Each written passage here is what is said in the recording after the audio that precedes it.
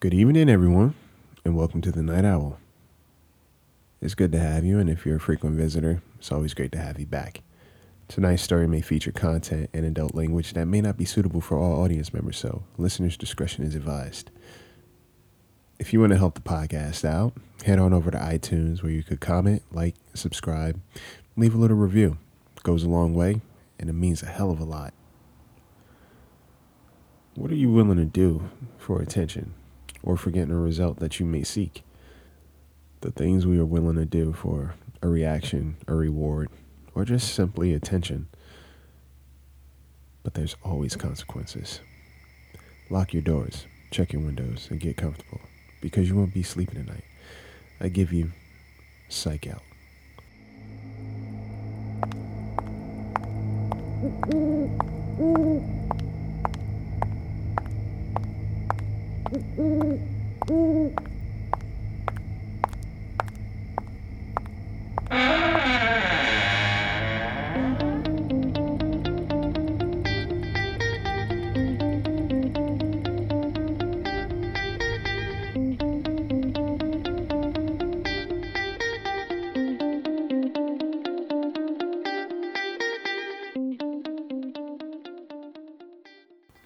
I was fairly new to casework. I had just graduated at the top of my class in psychology, so my process post-grad was a little more expedited. After graduation, I got the fast track to casework. I was already conducting experiments with some bigwigs who have been in this field for, well over 20 years. My grades were exceptional. My abstracts and data were always foolproof, and my exams I always aced. I really enjoy psychology, primarily because I realize how it's in everything. I like to believe everyone is capable of some element of manipulation or psychosis or anything really. It's just a matter of what's at stake, at least I feel. I watched my parents try to control one another using different tactics, but my siblings and I were their usual weapons of choice. I've even used forms of manipulation in my relationships. Manipulation was used on me. Anyone I've come across, or haven't, has or will use their minds to get in someone else's.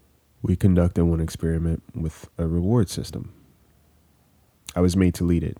It was my first, so I figured they were testing me out. I was looking forward to the challenge. The experiment will revolve around the reward system. What will someone be willing to do to get a desired response? So first, I needed subjects. I posted online offering a stipend for participants willing to be a part of a case study. Since morals and ethics are paramount in psychology, I made sure to remind any participants that their participation was completely voluntary, and that in itself was part of the experiment. I wanted to see who and what demographic would be willing to sign up for something with little to no knowledge. Males mid-20s to 30s were more curious and responsive than women, which didn't surprise me much. Every guy is in competition with his ego. We had 20 responses total. Each individual had to undergo a psych evaluation prior to the experiment, just to make sure there'd be no hiccups or potential for triggers to arise. Everyone seemed to check out. Now, for the fun part.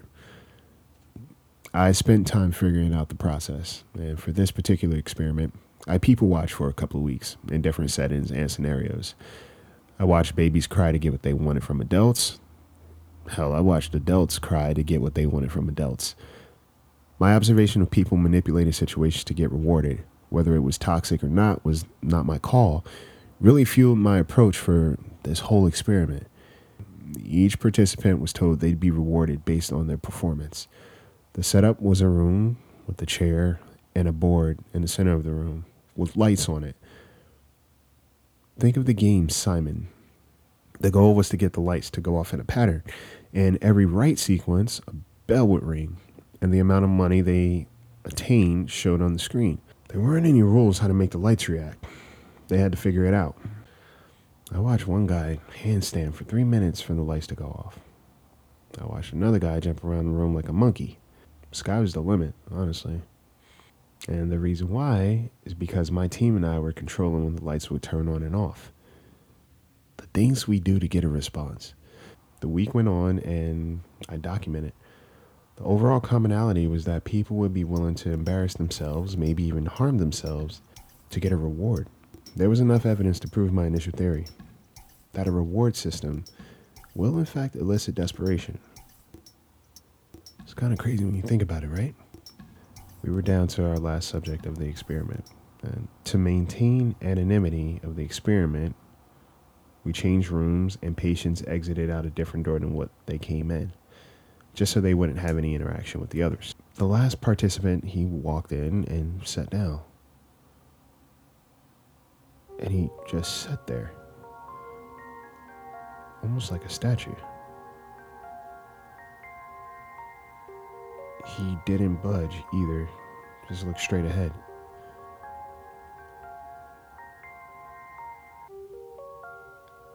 The time ran down and I came in over the PA system. Yeah, hey, time's up. You didn't get any lights to turn on, so we can't reward you. Oh, but you see, I already got my reward. We were all kind of puzzled by that.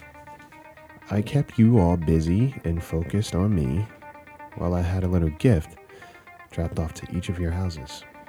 Thank you for your time. And he just walked out. None of us knew what he meant or how he'd know where any of us lived. But that night when I got home, my door was already unlocked. I was careful to walk in because it was pitch black. I got to my bedroom, and on my pillow was a mock-up of the board that we had in the lab. But how? And somewhere in my house, I could hear a clock ticking and counting down.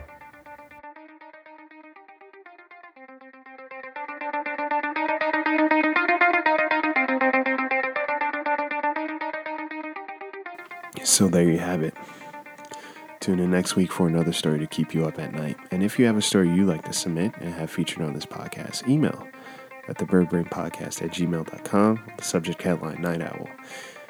And you can keep up to date with us on Twitter, Instagram, and if you know Discord, come hang out at the Cash Junkie server.